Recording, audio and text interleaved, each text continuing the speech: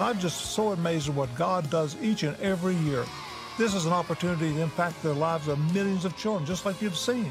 But we need more boxes for next year. Every box is an opportunity for us to share the gospel of Jesus Christ. So thank you, and God bless each and every one. The glory, Christ, the Lord.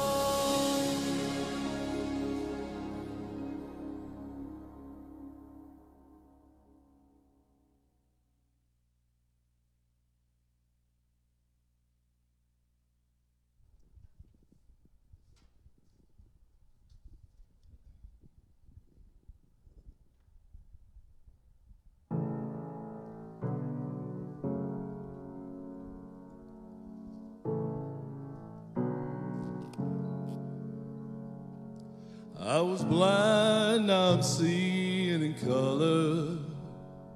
I was dead, now I'm living forever. I had failed, but you were my Redeemer. I've been blessed beyond all measure. I was lost, now I'm found by the Father. I've been changed from a ruin to treasure. I've been given a hope and a future. I've been blessed beyond all measure. Counting every blessing, counting every blessing, letting go and trusting when I cannot see. I am counting every blessing, counting every blessing. Surely every season you are good to me. Oh, you are good to me. Oh, you are good to me. You were there in the valley of the shadows.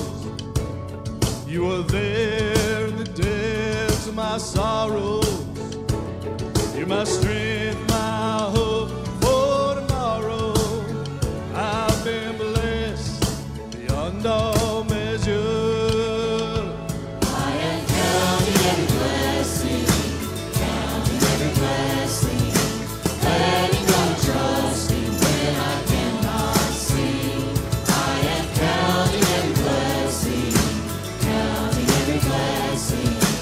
Surely every season you are good to me. Oh, you are good to me. Oh, you are good to me. Surely your goodness pursues me. Surely your heart is still for me.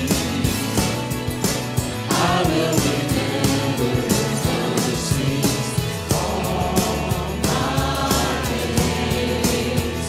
Through every storm and gale, I am counting every blessing, counting every blessing, letting go and trusting when I cannot see.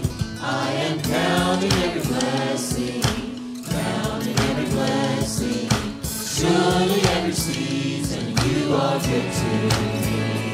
I am counting every blessing, counting every blessing, letting go and trusting when I cannot see. I am counting every blessing, counting every blessing. Surely every season you are good to me. Oh, you are good to me. Oh, you are good to me. Oh, you are good to me. Oh, you are good to me.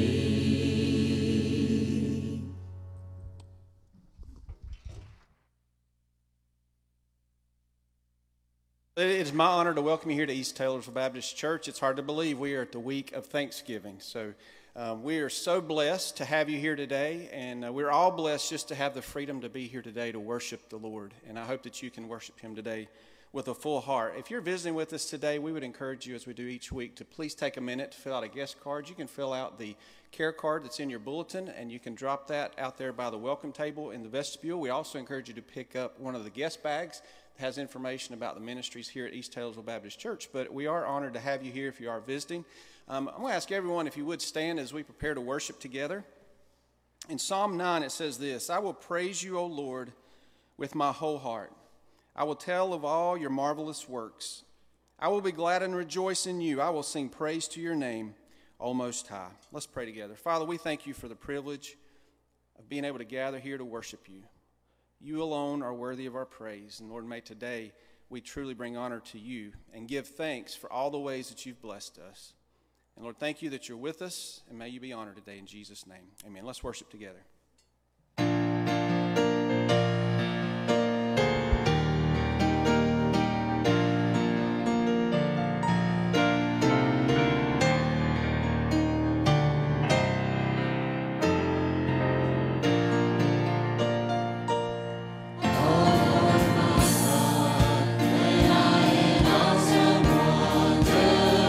Consider all the world's high and high.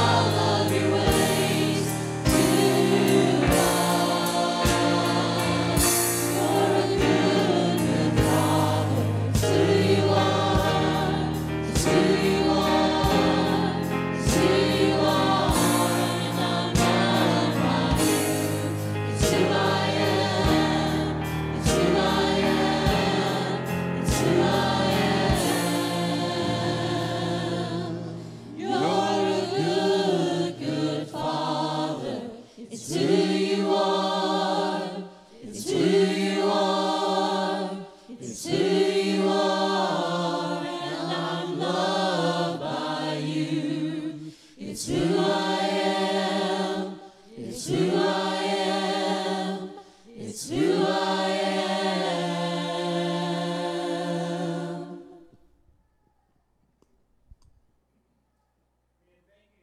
You know, this is a time we set aside in our service to let you come down and have a time of prayer with yourself, with your family, with whomever you'd like to. You can pray about anything. It's kind of like our invitation.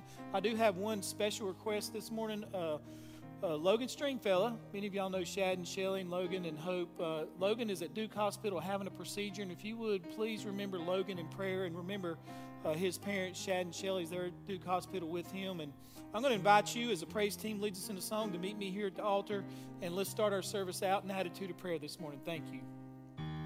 Come to the altar, the Father's arms are open wide.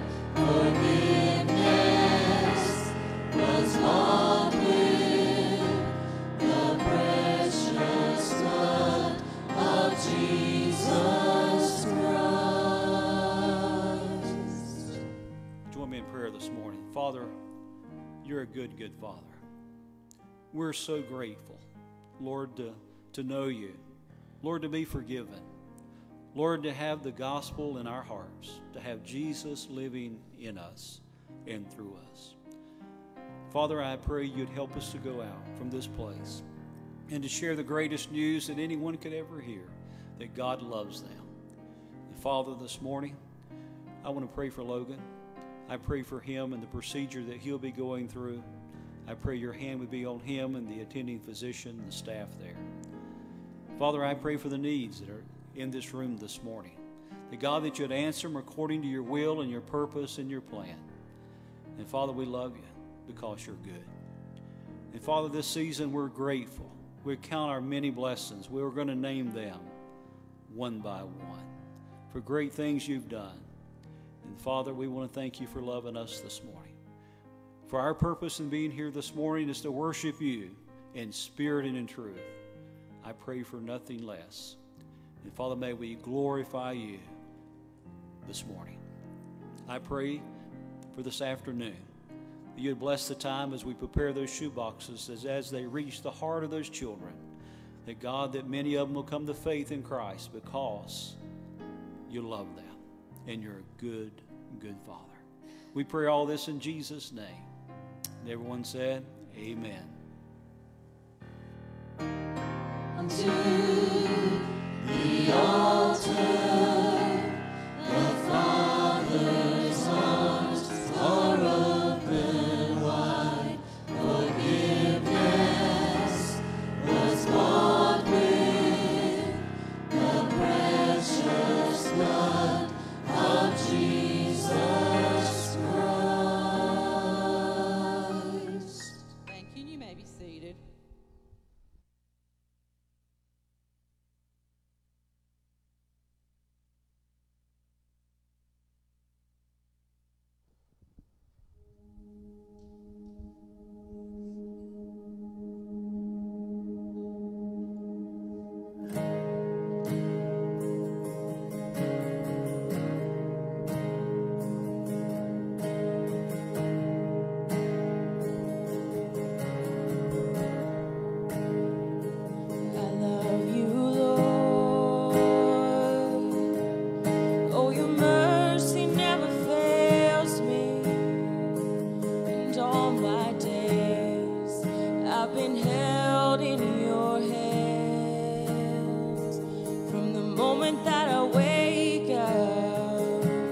until I lay my head. Oh, I will sing of the goodness of God. All my life you have been faithful. All my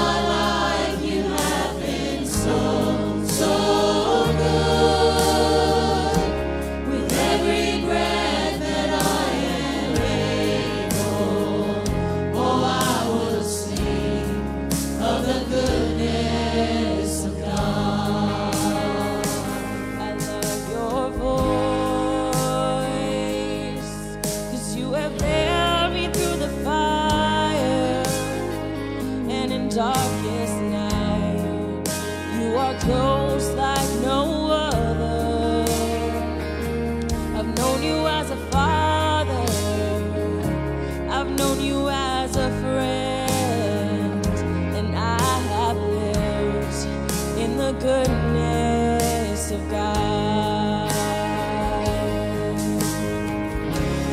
All my life you have been faithful. All my life you have been so good.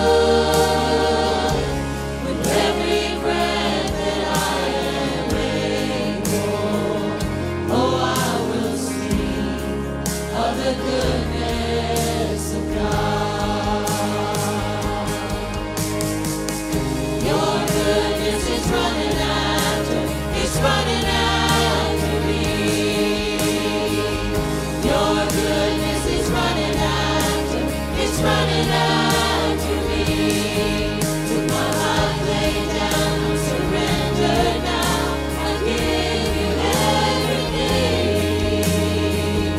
Your goodness is running after, it's running after me. Your goodness is running after, it's running after me. Your goodness is running after, it's running after me. With my life laid down, I'm surrendered now. I give you everything. Your goodness is running after, it's running after me.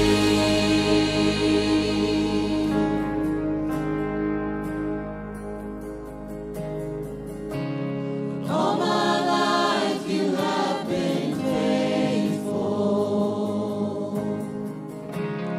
All my life you have been so good. With every breath that I am able, oh, I will sing of the goodness of God.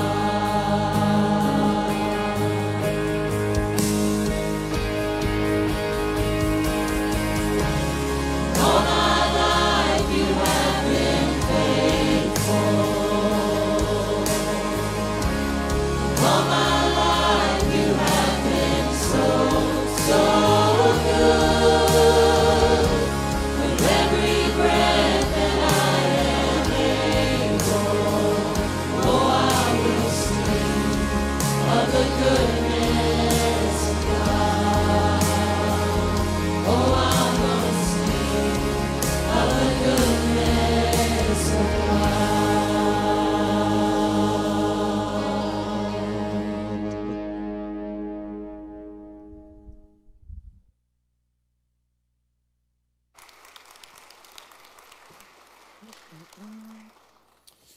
Amen. What a wonderful song. Thank you so much, praise team. As they're going down, I just want to make a couple of announcements. On December the 5th, we will have a new members class in your bulletin. If you look at your care card, if you'd like to take part in this new members class, if you will, just fill that out and you can put it in the basket so that we can have a record of that. We'd really appreciate that. Also, if you're a member and you'd like to go through the new members class, we've had that quite often. We would encourage you to do that. We're going to do the new members class, have it in place of our Sunday night PM service. So it'll start at 5 p.m. in the conference room. And in the new members class, I just want to, if you're a visitor, it is a requirement to join. You cannot join the church without going through the class. And the reason that is, we want you to know what we believe, number one. The requirements for being a member of any Southern Baptist church is you have to have a relationship with the Lord, be saved. Number two, be baptized by immersion since your salvation. We talk about that in the new members class. Also, I'll take you into the office area and show you all the staff's office, where you would come during the week if you needed to come to the office. A lot of people don't realize we only have one door unlocked during the week, and it's the door over there that leads into the office area and the foyer area. And then we'll take you throughout the whole church. There's a lot of buildings here. We'll take you up to the third floor where the baptistry area is. If you or your child needs to be baptized, we'll show you that. We do not pressure you to join. We have 1,500 members. Look around. They're not all here, are they? So we don't pressure you to join at all. Sometimes people will take the new members class and never join. That's fine. Sometimes people will take the new members class and wait 5 to 6 years. I think the longest we've had was somebody waited 10 years to join. And that's okay, but it is a requirement. It's really, you'll have a meal that night. Basically what I'll do is give you the history of the church, what we believe, kind of how the church is structured, requirements for membership. And then if you want to join, we'll set up that Sunday for you. We do all the work for you. You don't have to do anything. Try to make it as easy as we can on you. But it is, once again, a requirement. We will not have another new members class for quite some time, because in January the 2nd, we're going to start Bible studies on Sunday night. We're going to start out with David Jeremiah's study on prophecy. It's really good. We've previewed some of that, and that'll start at 6 p.m. on Sunday nights in the Co-Ed 6 classroom. Also want to remember this as well. It's come through our last deacons meeting that a lot of people have asked, are we going to continue worshiping in here, or are we going to worship in the sanctuary? And we're going to let you decide. Isn't that good? We're going to let you decide. So on December the 12th, at the end of the AM service, we're going to have a vote, and you'll have ballots at the end of each row, and you'll fill those ballots out, and it's going to be this simple. I'd rather worship in here. I'd rather worship in a sanctuary. You're going to make it really simple for you. You have to be a member, okay, to vote.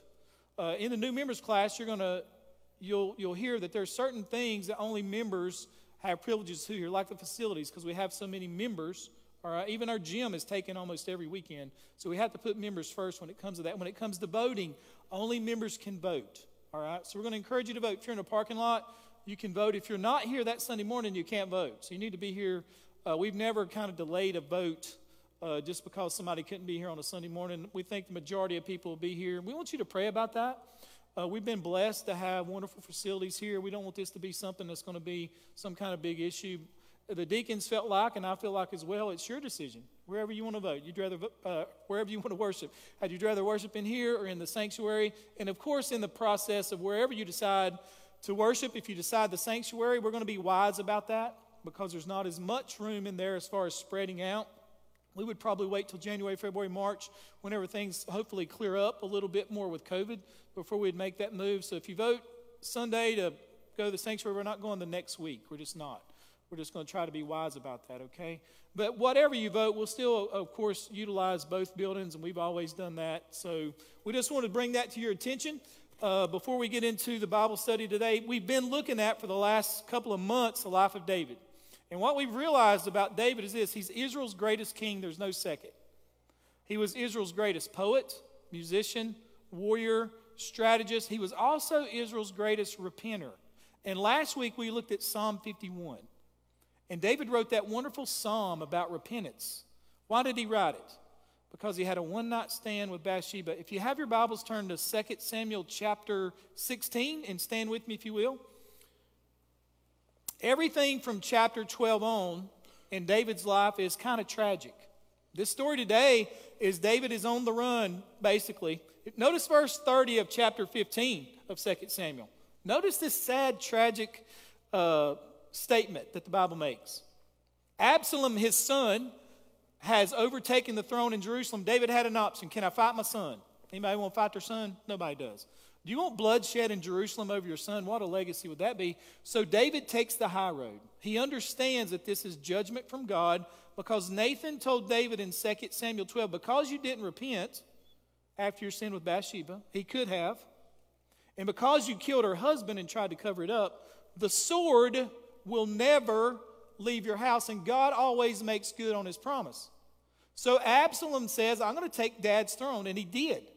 As a matter of fact, notice verse 30. This is David giving up the throne. What a sad, sad commentary. So David went up by the ascent of the Mount of Olives and wept as he went up.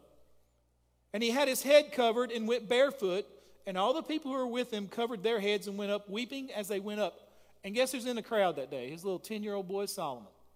So this is about 10 years after 2 Samuel chapter 12, about 10 years after Psalm 51. Here comes David, and David today is going to meet two people. He's going to make an incredibly bad decision with the first one and show an incredible amount of grace with the second one. The first one is a liar. The second one is a slanderer. The first one leaves. The second one just won't leave. He just continually is in David's side. Notice what verse 1 says of chapter 16. When David was a little past the top of the mountain, he goes up the Mount of Olives, and he's starting to come down. There was Ziba, the servant of Mephibosheth, who met him with a couple of saddled donkeys, and on them 200 loaves of bread, 100 clusters of raisins, and 100 summer fruits, and a skin of wine. And the king said to Ziba, what do you mean to do with these? Almost like David saying, you're Mephibosheth's servant. Where's he? So Ziba said, the donkeys are for the king's household to ride on, the bread and summer fruit for the young men to eat, and the wine for those who are faint in the wilderness to drink. Then the king said, where is your master's son? And Ziba said to the king, indeed, he's staying in Jerusalem. For he said, today the house of Israel will restore the kingdom of my father to me, because his father was Jonathan, his grandfather was Saul. And Ziba is lying. He's telling a lie. Mephibosheth never said that. So the king said to Ziba, here, all that belongs to Mephibosheth is yours. What a bad decision. What a terrible decision David made based off a lie. And I would say this, be careful to get all the facts before you make a life-changing decision for yourself or someone else. Amen? David does not do that. You got to understand, David's still living out verse 30 of chapter 15. He's in one of the worst places of his life, and he makes this major decision. And Ziba said, I humbly bow before you that I may find favor in your sight, my Lord, O my king. Then David meets somebody else. Now, after that, when David came to Barum, there was a man from the family of the house of Saul whose name was Shimei, the son of Gera. Coming from there, he came out cursing continuously as he came. He threw stones at David and all the servants of King David, and all the people and all the mighty men were on his right hand and on his left. Also Shimei said thus when he cursed, come out, you bloodthirsty man, you rogue. That word rogue, that's a bad word. The Lord has brought upon you all the blood of the house of Saul. Now he's speaking for God here, in whose place you have reigned, and the Lord has delivered the kingdom into the hand of Absalom, your son. So now you're caught by your own evil because you're a bloodthirsty man. He cursed continually. Now notice, then Abishai, the son of Zeruiah, said to the king, why should this dead dog curse my lord the king? Please let me go over and take off his head. We all need one of those guys on our side, don't we? I'll just kill him for you. But the king said, what have I to do with you, sons of Zeruiah? So let him curse, because the Lord has said to him, curse David. Who then shall say, why have you done so? And David said to Abishai and all his servants, see how my son, who came from my own body, seeks my life. How much more now may this Benjamite? Let him alone and let him curse. For so the Lord has ordered him. It may be that the Lord will look upon my affliction, and that the Lord will repay me good for his cursing this day. And as David and his men went along the road, Shimei went along the hillside opposite him, cursed as he went, threw stones at him, and kicked up dust. Now the king and all the people who were with him became weary, so they refreshed themselves there, which was the Jordan. Let's pray together. Father, as we come to you in prayer, Lord, help us to learn from David. This chapter is in the Bible for a reason, this for us. Father, we can be like Ziba if we're not careful in our business dealings. We sure can. Lord, we can be like Shimei. We can slander, curse, gossip. We can do all those things. Lord, we can be like David and show grace and not retaliate and be like Jesus. Lord, because we're all going to face or have faced a Shimei in our life. And Lord, he'll probably come again. So Lord, help us to be like Jesus. Lord, what is a Christ-like response to lying and slander? We'll see that this morning in the life of David. We thank you for your word. It is holy. It is inerrant. These stories in the Old Testament are there for us. Lord, you've went to great detail to talk about how David responded to this, and I pray that it would help us this morning, Father. If there's anyone here that's never placed their faith and trust in you, I pray that they would accept Jesus Christ as their Lord and Savior today, and that you would be glorified through that salvation. In Jesus' name I pray. Amen. Thank you. You may be seated. Words. Isn't it amazing the power words have? Think about this. This is what I find so ironic. Solomon's in the crowd that day as a young man, and he asked for wisdom. He writes Proverbs. He writes more about the tongue than any other author in the Bible. And Solomon says this, the power of life and death is in the tongue. He constantly talks about slander, gossip. He talks about how your words can be your words can refresh somebody else's life. Your words have the ability to change somebody's day. Isn't that amazing? Or they can ruin their day. They say that men speak about 7,000 words a day. And they say women speak about 20,000 words a day. That's a little low, but they say that's how many women speak. But isn't it amazing? One philosopher said this. Listen to what he said. It's better to trip over your feet than your tongue, because if you trip over your feet, you may break a bone and get scars which will heal. But if you trip over your tongue, you can cause a lifetime wound that will never repair itself. Sticks and stones may break my bones, but words, they always hurt. They do, don't they? Oh, words are worse. I've shared this with you before, but I remember being at a huge conference. I mean, there was probably about 50,000 people there, and then they had breakout sessions. And this one pastor was so popular, he had 9,000 people in his breakout session. We was in this big arena, and he's just talking. I like it when he's just talking. Before the thing started, and people were asking him questions. And they asked him a question about, where'd you go to high school, blah, blah, blah. Do you ever, you have opportunity to reach your old friends? And he says, I'll tell you what I did one time. He said, let this be a lesson to you about the power of your words, even when you're in high school. He said, and I've shared this with you before, but he said that he heard of one of his classmates was in the hospital. I do this all the time. If I know a classmate's in the hospital before COVID, if I could visit them, I would if they wanted to. And just try to be a blessing if you can. He heard she's in the hospital, this big hospital out in California, right? And he was in the area. So he says, I'll go see this girl. I mean, I didn't know her well, but we had an acquaintance. Go in there, and she has an eating disorder, right? And when he goes to the door, she says, what are you doing here? And he said, this dude's wrote books. He's made videos and all that, very well known. If I shared his name, you'd know who I was talking about. And he said he just walked in the door, and he thought he'd get a little better response than that. And she said, what are you doing here? He said, well, I just came to pray with you. I heard you're having issues. She says, you know why I'm having issues? She says, I have an eating disorder because you and your friends made fun of me all the way back in high school about her weight. And he said he just stood there. He said he barely remembered it. He said, he admitted it. Yes, I did. He barely remembers it though, right? And he says, well, would you mind if I could pray? And she says, no, I want you to leave. Words, man, tough, aren't they? You'll never get your words back. Be careful. Today's lesson can help me, of course, and it can really help us all. The words you speak to your family, the words you speak to your coworkers, the words you speak to your friends. Wow, words. It would be better to punch your buddy in the stomach than say something bad to him. All right, because he'll remember it forever. Be careful what you say. David shows us how to handle this, but first, notice this. First point, when David faces the liars, do not rush to judgment. Notice the verse on the screen. Old Ziba comes out. He's a reprobate liar. One of the worst of the worst. David is at one of his lowest points, and Ziba comes out with a business deal. David was a little past the top of the mountain. There was Ziba, the servant of Mephibosheth. Mephibosheth was Saul's grandson and Jonathan's son.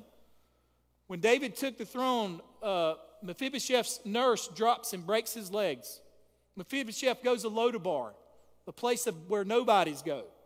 And he's hiding out because when the king took the throne, it was customary to kill all the other king's kin, sons, everybody, especially the males. So Mephibosheth is hiding out.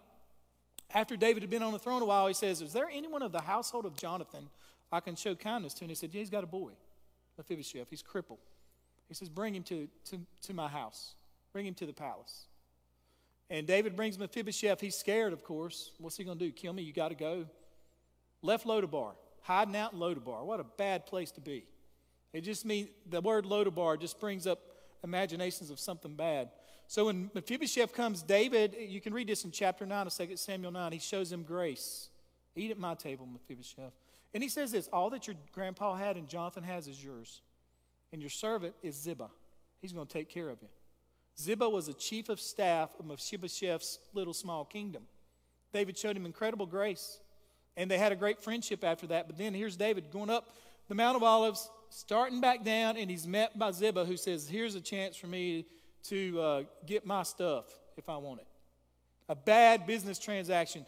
And he met him, look, saddled with donkeys, 200 loaves of bread, 100 clusters of raisins, 100 summer fruits, and a skin of wine. Boy, something's up. David should have known, what is going on here?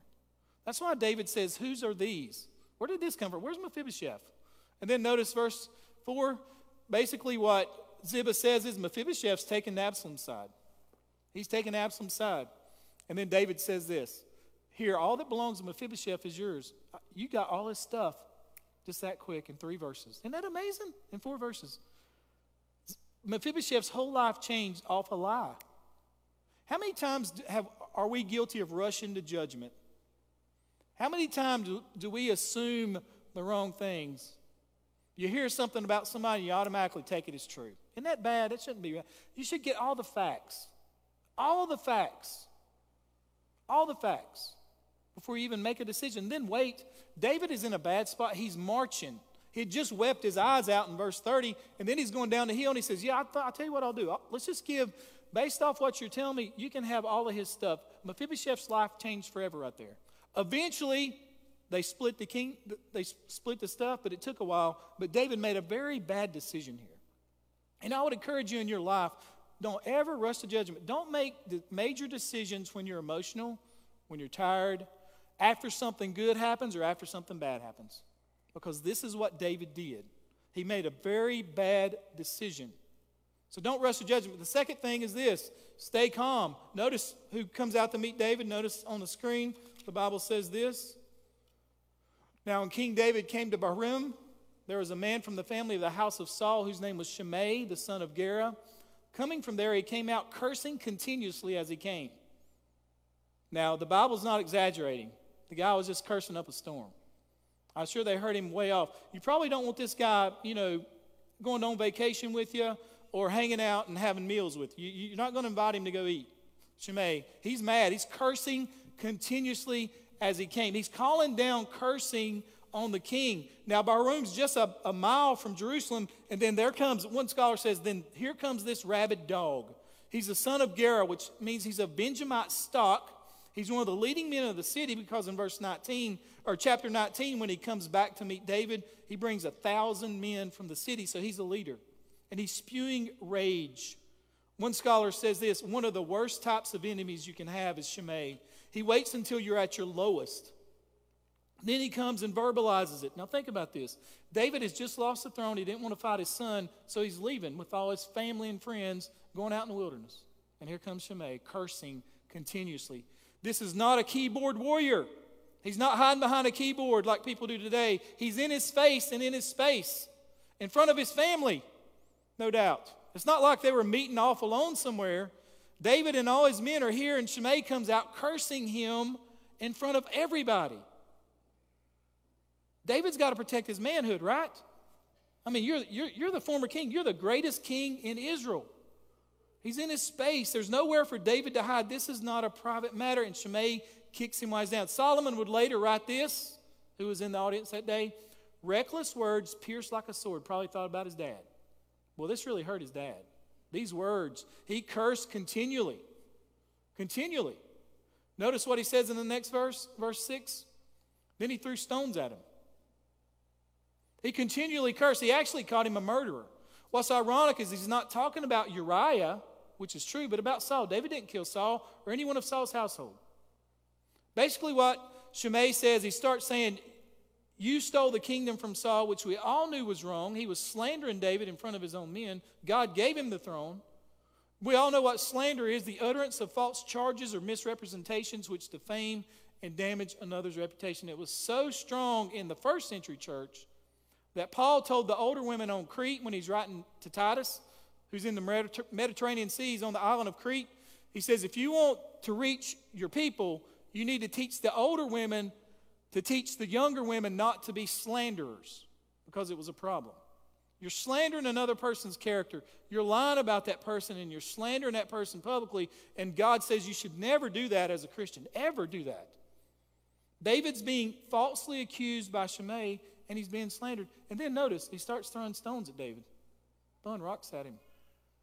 That seems a little childish. Look at verse 13. It says, and as David and his men went along the road, Shimei went along the hillside opposite him, cursed as he went, threw up stones at him, and kicked up dust. God just kept throwing rocks at him. But what is that a picture of? That's a picture of a stone, somebody that's going to stone somebody for killing somebody. Throwing stones, according to the law, was used to execute murderers. So according to Shimei, David is a killer of Saul and his household. David is a man of blood, Shimei says, and his blood should be shed. So Shimei is playing the role of a leader of a stoning squad, seeking to stone David for murder. But notice what he says in verse 7. This is the worst of all. And Shimei said thus when he cursed, come out, you bloodthirsty man, you rogue. Look at the word rogue. Basically what he's doing here is attacking his manhood. Basically, in so many words, he's saying you're a terrible person, you're a murderer, you're an adulterer, you should be ashamed of yourself. This word in the Greek is translated as Belial. When Paul wrote to the church at Corinth, he says, don't be unequally yoked with an unbeliever. What fellowship does darkness have with light? What fellowship does Christ have with Belial? That word Belial, that word rogue, means you're less than a man, you're worthless, you're corrupt, you're a demon of Satan. That's what he's saying. Out here publicly, he's basically shaming his manhood by calling him a scoundrel.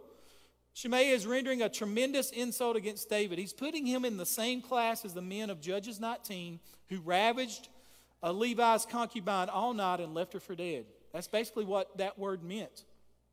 Or other men in 1 Samuel, Eli's sons who were supposed to be priests in the tabernacle, and they stole from the Lord's sacrifices and slept with the women who were coming to worship. Shimei's putting David in that category. You're worse than them. You're worse than the men in Judges. You're worse than Eli's sons. It's not just a vicious personal attack. It's one that's charged with theological error. And Shimei takes the role as a prophet, verses 7 and 8. He says this. Verse 8, he makes this statement.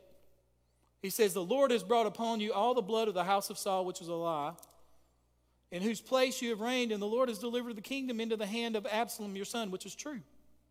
So he gives a half-truth there. He's trying to speak for God. So now you're caught in your own evil because you're a bloodthirsty man. So let me ask you a question. Is it possible that you and I can be like Shimei? Is it possible? I hope not. Is it possible that you could take that role? Is it possible? Do you find yourself hurling insults, casting dirt, sharing gossip? Do you find yourself becoming an increasingly bitter person? Are you always critical? You think Shimei was a happy person? He wasn't. Is it possible that we can be like him? Is it possible? How would you respond? What's the proper response to the outrage? What should be done? Notice verse 9. I think it's on the screen. Listen what Abishai says. The son of Zerah said to the king, why should this dead dog curse my lord, the king? Please let me go over and take off his head. I think I'll just kill him. Now, this isn't the first time David's had to keep Abishai from killing somebody. He's the brother of Joab. And what he's basically saying to David is this is a dead dog, barking dog, and dead dogs don't bark or bite. This is the third time he sought to execute vengeance against the house of Saul. And the king says, what do I have to do with you, sons of Zeruiah? See, Abishai was with David when he was in the wilderness of Ziph back in 1 Samuel, whenever he was on the run from Saul. They go into Saul's camp while they're sleeping in 1 Samuel 26. Now listen to this. When they go into the camp, they find Saul sleeping. Now David's got a choice here. Do I kill Saul, second time he could have killed him, or do I just leave? Abishai says this, God has delivered your enemy into your hand this day. Now therefore, please let me strike at him once with the spear, right to the earth. I'll just jab him through to the earth and stick him there, is what he says. And I'll not have to strike him a second time. And David said to Abishai, no, do not destroy him, for who can stretch his hand against the Lord's anointed and be guiltless? Abishai says, let me pin him to the ground. And this is his point. Why? Notice what he says over and over again. Why should this dog, Shimei, curse my king? And this was his point. To curse the king was a capital offense, and it was. Exodus 22:28 says, you shall not revile God, revile, remember that word, God, nor curse a ruler of your people. That's the law. God and ruler are mentioned in the same sentence because God puts him on the throne. That's why David would not kill Saul. How can I touch the Lord's anointed? God put him here. God will remove him. Abishai says, let me just kill Shimei. He's cursing you. You're the king. Shimei's cursing is a treason against God and against his covenant. To curse God's king is to curse God, whom the king represents. God put him there, and God can remove. He basically rejects God's plan. To rebel against David and his kingdom is to rebel against God and his kingdom. 6 times in these verses, David's called the king. So Abishai was aware of David's character, but here again, when David is threatened and cursed, Abishai wants to cut his head off, and David says, what am I going to do with you? What am I going to do with you? He says this over and over again. Basically what he's saying is this, what do you have against me? Why are you my enemy this day? Because Abishai doesn't see what God's doing. He's kind of like Peter. When Jesus spoke of his suffering and going to the cross, Peter says it will not be. And Jesus looks at Peter and says, get behind me, Satan.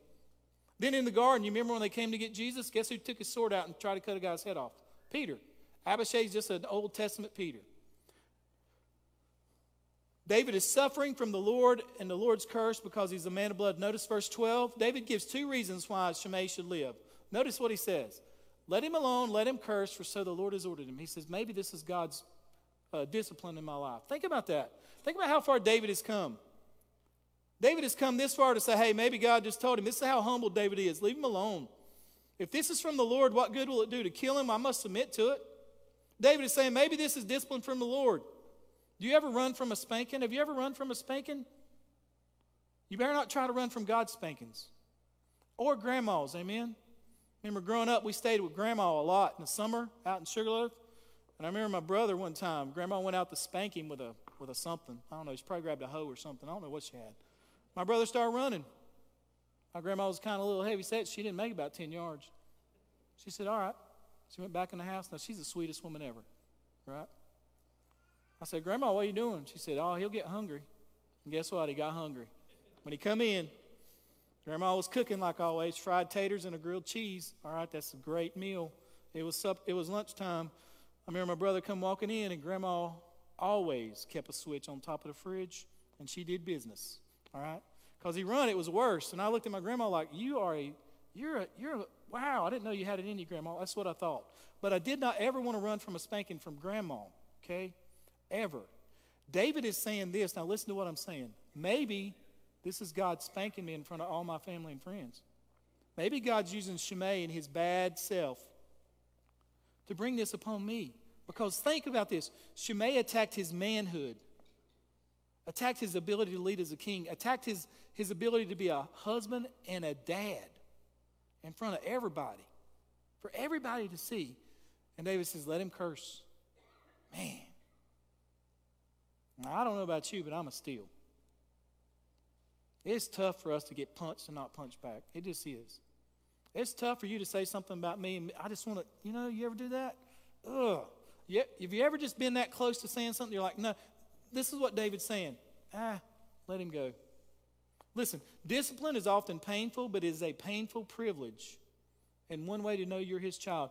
God made this promise. I will always discipline my children. Nobody else's. See, we're not all children of God. God doesn't discipline the devil's children. He disciplines his. And what David is saying is this, great theological point. Maybe this is from the Lord. And then in verse 11 he says this, hey, my son seeks my own life. How much more should this guy? I mean, that's how far David's fallen. My own boy's trying to kill me. What does this matter? David just basically says, he's kind of making an open confession before all his people. He says, hey, listen, I deserve this. He said he's not covering anything up now. David is saying Shimei doesn't even know what he's doing, but I submit to the discipline of the Lord. This is probably from him, and this is public, despite what I deserve. David goes on to say in verses 12 and 13, maybe God will show mercy, and maybe God will repay my guilt with goodness. God has put away my sin. Maybe he'll help me. And then verse 14, notice what the Bible says. It says, now the king and all the people who were with him became weary, and so they refreshed themselves there, and there is at the Jordan River. That was a buffer between Absalom and David. And right here, where he's resting, David writes Psalm 3, and I want to read it for you. Now understand that Absalom's after David. David has nowhere to go. He crosses the Jordan, and he's got this buffer, and he rests, and as he rests, David's mind thinks about the Lord. Even though he'd just been put down so bad publicly, probably embarrassed, because a lot of what Shimei said was true. And then David writes this, Lord, how they've increased who trouble me. Many are they who rise up against me. Many are they who say to me, there's no help for him in God. He says, many people are saying, God's not going to help him. But you, O Lord, are a shield for me, my glory and the one who lifts up my head. I cried to the Lord with my voice, and he heard me from his holy hill.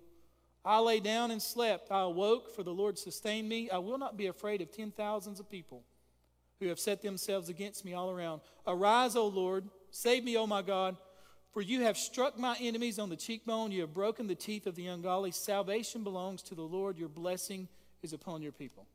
So instead of David getting back at Shimei, which he could have, even verbally, David writes a psalm. Man. What do you do? I remember Junior Hill, who's a older preacher now. He's an evangelist.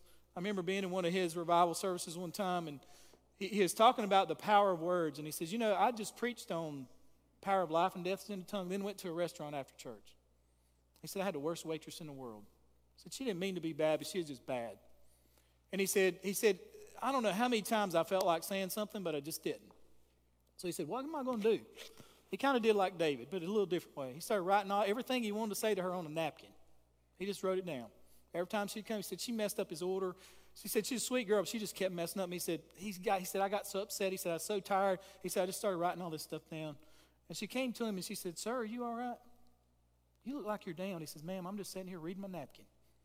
Sometimes you just got to read your napkin, all right? David goes back. He's resting, and what does he do? He writes a psalm. He just writes it down. And we have it with us today. This Psalm 3, if you read it when you get home, comes from verse 14 of 2 Samuel chapter 16. After David was bashed in front of all his men and his kids and his family, think about that, in front of his wife.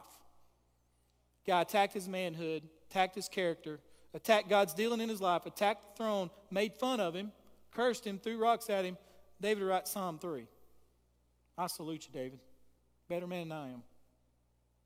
And then think about this. David did, I would tell you, don't rush to judgment. Stay calm. Preaching to the choir here.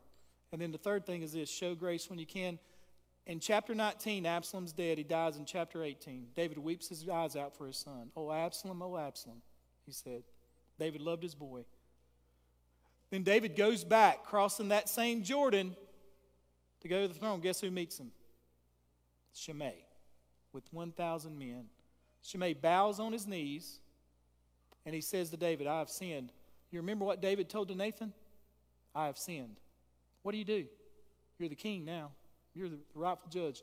Notice what David does in verse 23. Therefore the king said to Shimei, you shall not die. And the king swore to him that he wouldn't kill him. He showed grace to this man who did not deserve it. Now, scholars tell us that Shimei never changed. This didn't change him. Some people are just going to be bad their whole lives, amen? But David still showed him grace. He could have killed him. He came out with 1,000 men. David just kind of laughed at that. And Shimei got on his knees and said, please forgive me. And David says, I do. What do you do when people attack your person, lie about you, gossip about you, slander you, and maybe even your family knows about it? Respond like Jesus. Notice what Peter tells us Jesus did. Who, when he was reviled, that's the same word Exodus uses. It says, you do not revile God. When he was reviled, did not revile in return. When he suffered, he did not threaten, but committed himself to him who judges righteously, who himself bore our sins in his own body on the tree, that we, having died to sins, might live for righteousness. When Jesus hung on the cross at Calvary, in this heavily populated area outside the city, nude, in front of his mama, beaten, the worst of the worst would come to a crucifixion. And they'd talk about your body. They'd talk about your family that was there. It was just customary, scholars tell us. And the only response that most criminals would have is they'd just spit back at people. That's all they could do, or curse at them. That's what the thieves on each side were doing. Then they were cursing Jesus, both of them. You know what Jesus said? It's what Jesus said from the cross, as they were doing this. The worst of the worst. Made fun of the fact that he was the Messiah. Made fun of him. If you're a Savior, why don't you come down off the cross, little man? That's basically what they were saying. You know what Jesus said? In the Greek, he says it over and over and over again from the time they started nailing him to the cross. Father, forgive them. Didn't say it one time. Over and over and over and over and over. Father, forgive them. You want to be like Jesus? When you're reviled, don't revile in return. Don't retaliate. It goes against our nature, doesn't it? It goes against everything we believe as an American. Words matter. What you say matters. How you respond matters. David grew up a lot from 2 Samuel chapter 12 to 2 Samuel chapter 19. And my hat's off to him for how he responded. I'm going to ask your musicians to come. If you'll just bow your heads and close your eyes. Just for just a moment. Not going to give a long invitation. The secret is to die to ourselves, which is so hard at times. Get your eyes off yourself and your eyes on Christ. Jesus said this, he that keeps his life will lose it, and he that loses his life for my sake will find it. As Beverly plays softly, let me ask you a question. Are you or have you been like Shimei? As a representative of Jesus, as an ambassador of Christ, have you ever been like Shimei? Then I would encourage you and you alone to repent of that now. Ask the Lord to forgive you of the words that you have said. You can't get them back, but you can change from now. Maybe you're here this morning and you're dealing with a Shimei in your life. Ask for the Lord's help. And say, help me to respond like Christ would have me to respond, who, when he was reviled, did not revile in return. And then the final thought is this: do you know Jesus? Have you ever placed your faith and trust in Christ? God doesn't have grandchildren, he has children. You can't repent for anybody else but yourself. You're not here today by accident. Have you ever placed your faith and trust in the resurrected Christ? Jesus and Jesus alone saves. It's through his death and resurrection that salvation is available. Whosoever calls upon the name of the Lord will be saved. It's not about a prayer you pray, it's about your heart. The night the Lord saved me, I said, Jesus, I believe in you, forgive my sins, and from this day forward, I'll follow you, Jesus. That's simple. Eternal life can happen in a moment. Salvation happens in a moment. God knows your heart today. Father, as we come to you in prayer, Lord, help us as your children, Lord, not to be like Shimei or Ziba in our business dealings. Lord, help us to be like Christ. Help our words to be Christ-like. And Lord, if we're ever faced in a situation where we face somebody like Shimei, help us to respond like David, to see the bigger picture, to not say words back. Don't know that David hardly ever spoke back to him. As hard as it is and as much as our flesh wants to do something, Father, I pray that we'd walk in the Spirit, your word says, and we will not fulfill the desires of the flesh. And Father, we thank you for our great example, who's Jesus, who suffered shame, the Bible says. Shame. Not just our sins, but shame that came with being on the cross. And Father, you forgave. So Father, we want to tell you that we love you today, and we thank you, Lord, for your grace and for your mercy. In Jesus' name I pray.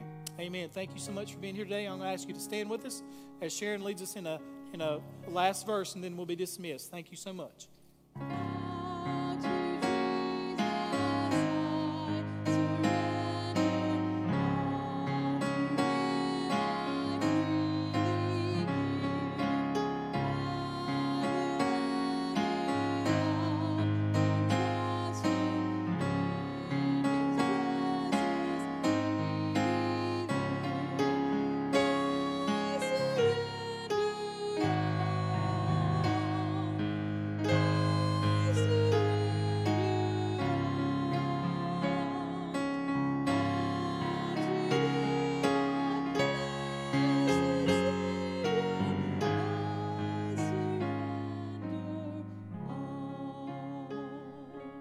Have a great Thanksgiving.